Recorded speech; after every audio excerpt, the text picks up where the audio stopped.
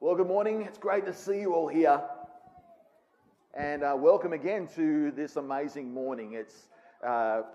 We have people going through one person going through a faith step called baptism. And we have an amazing couple in our congregation who are dedicating their long-awaited child to the Lord. And we currently aim to do these sorts of services 4 times a year. And these times are a very moving time for us. Our whole families are blessed. And the church does some significant family time as we gather in these spaces. So, what you're seeing here today, if you've come as a guest, thank you for coming out today. And from a church perspective, these moments that we're about to be entering into are actually rather sacred times for us. And so thank you for joining in with us on these things. For those visiting, we have been talking lately on the Christian perspective of how one pursues wisdom. We're using a book in the Bible called Proverbs as our inspiration. This is primarily a bunch of sayings and lessons on wisdom provided to us mainly by King Solomon. Today we're going to be reading what he has to say in Proverbs chapter 22. It's going to be on screen shortly. And you can find it in page 631 of the black Bibles that are dotted around the building as well. I'm aware that some of us here today may be new to a church setting. Maybe the Bible is a new thing to engage with. I respect that I remember the first day I walked into a church. I remember my first time. And I know how much there is to take in and to sort of learn as you go. And I'm hoping today that you find your feet quite well today. I'm also hoping that you'll get a feel for some things that Christianity actually stands for as we read this passage today. And also that we can all sort of together ponder its meaning in light of today's events. I'm also hopeful that you'll see something interesting and even exciting about what is written here too. And hopefully something that drives us to further conversation beyond our one morning together. So we're going to read out part of this passage, just the first half of this chapter together today. And it's Proverbs chapter 22, and we're going to read from verse 1 through to 16 today. And we're going to ponder some ideas, some brief ideas out of this before we get into our main event today. Verse 1. A good name is more desirable than great riches. To be esteemed is better than silver or gold. Rich and poor have this in common. The Lord is maker of them all. The prudent see danger and take refuge, but the simple keep going and pay the penalty. Humility is the fear of the Lord. Its wages are riches and honor and life. In the paths of the wicked are snares and pitfalls, but those who would preserve their life stay far from them. Start children off in the way they should go, and even when they are old, they will not turn from it. The rich rule over the poor, and the borrower is slave to the lender. Whoever sows injustice reaps calamity, and the rod they wield in fury will be broken. The generous will themselves be blessed, for they share their food with the poor. Drive out the mocker, and out goes strife. Quarrels and insults are ended. One who loves a pure heart and who speaks with grace will have the king for a friend. The eyes of the Lord keep watch over knowledge, but he frustrates the word of the unfaithful. The sluggard says, "There's a lion outside. I'll be killed in the public square." The mouth of an adulterous woman is a deep pit. A man who is under the Lord's wrath falls into it. Folly is bound up in the heart of a child, but the rod of discipline will drive it far away. One who oppresses the poor to increase his wealth, and one who gives gifts to the rich, both come to poverty. Let me stop there. There's a lot to think about there. If this is all new, you might just be seeing a series of good sayings. And admittedly, one or two confronting ones too. Today, I would love for us to come with me together as we scratch below the surface of that and ponder these as a pathway for the way we live out our lives.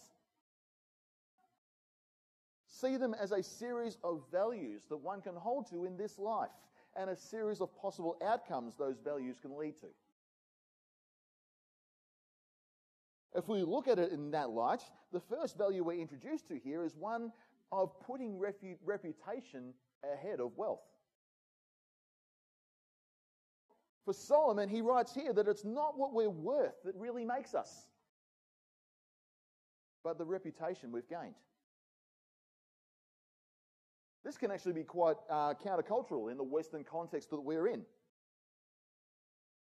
I wonder if we can see the value of such an outlook, that I would rather be thought of well, I would rather be known for my good than for my wealth. I think that's a great value to consider together.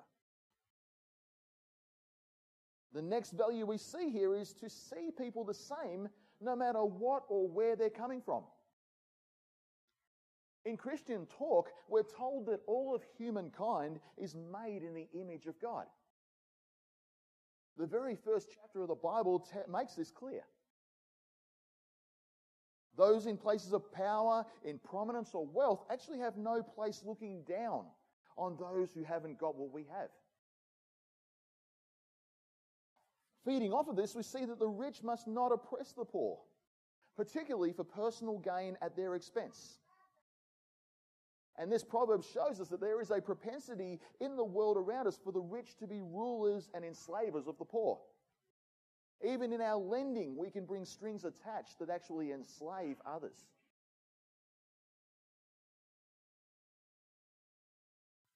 This Proverbs series here endorses values like humility. Nobody likes an obnoxious bragger, right? Neither does the Lord.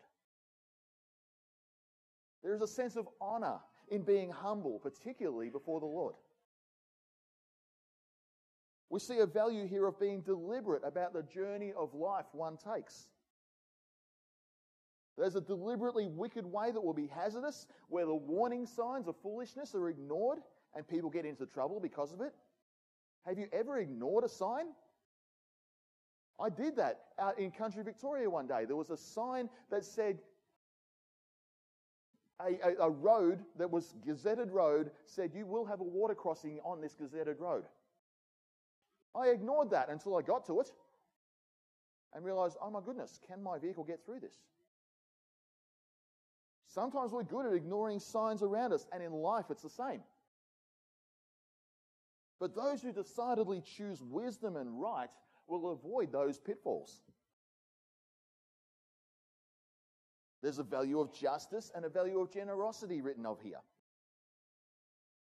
In this context and in this understanding, generosity means to have good eyes. When we translate it back, that's what it means. Generosity in the Bible is to have good eyes, to see things well, to see things right. Those with good eyes will see the poor as their equal before God, and they will share what they have with them and be blessed. Justice here and elsewhere in Proverbs is tied to this idea. Proverbs 31 says to speak up for those who can't speak up for themselves, for the rights of all who are destitute. We see a value for honest work humorously thrown in here. The sluggard, the lazy person, well, they will say there's a lion outside.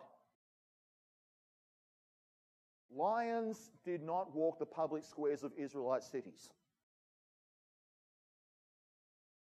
This is actually a satirical picture of a person who will find any excuse not to do any work. If you're a parent, you know your kids will find any excuse not to do the housework, right? Sometimes in adulthood, we see people who will find any excuse not to do their job either.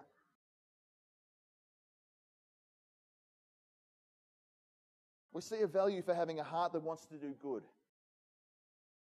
A pure heart is praised here. A graceful tongue is praised here. A rejection of mockery is praised here. Peacemaking is implied in all this.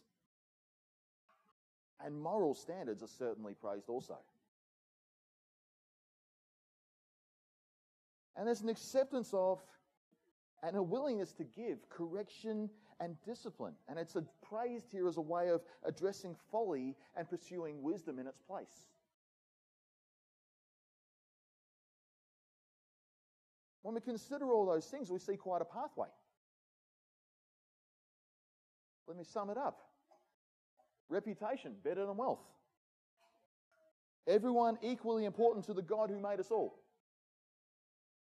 The poor to be treated properly by the rich and not oppressed or enslaved.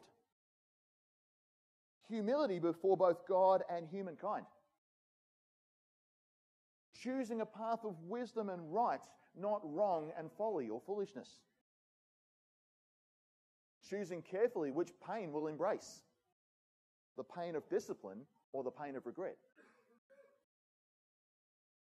Looking for and speaking up for justice. Having good eyes, with the natural outcome being generosity. Having a good work ethic. And having a heart to do good. Demonstrated in the words we speak, in the purity of our hearts, and in the motivations and the morality we adopt as our own. How do they go in us? How present are these values in our lives? Do we major in some but lack in others? I know all of us can do that at times, can't we? Sometimes we focus on one thing to the detriment of others. Sometimes we ignore things simply because it's not convenient to do so. Did we hold some of these in our youth, but wonder where they went now? Do we identify some that we really should take back or adopt again?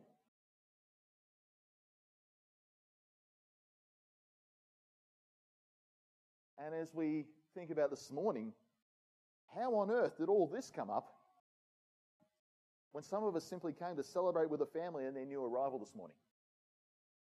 Or celebrate with a young lady and her choice to be baptized?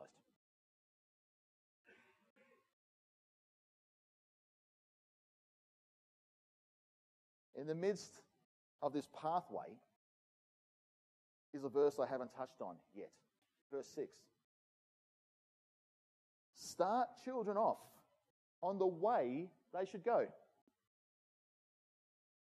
And even when they are old, they will not turn from it.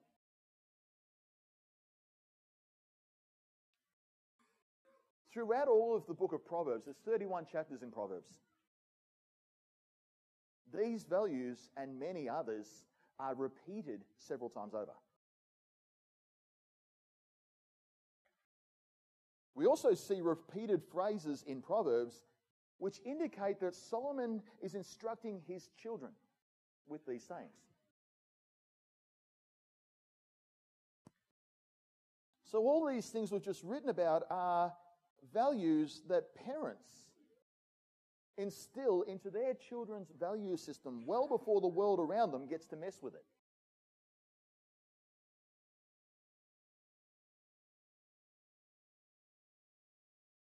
You guys are blessed beyond measure with the arrival of your child.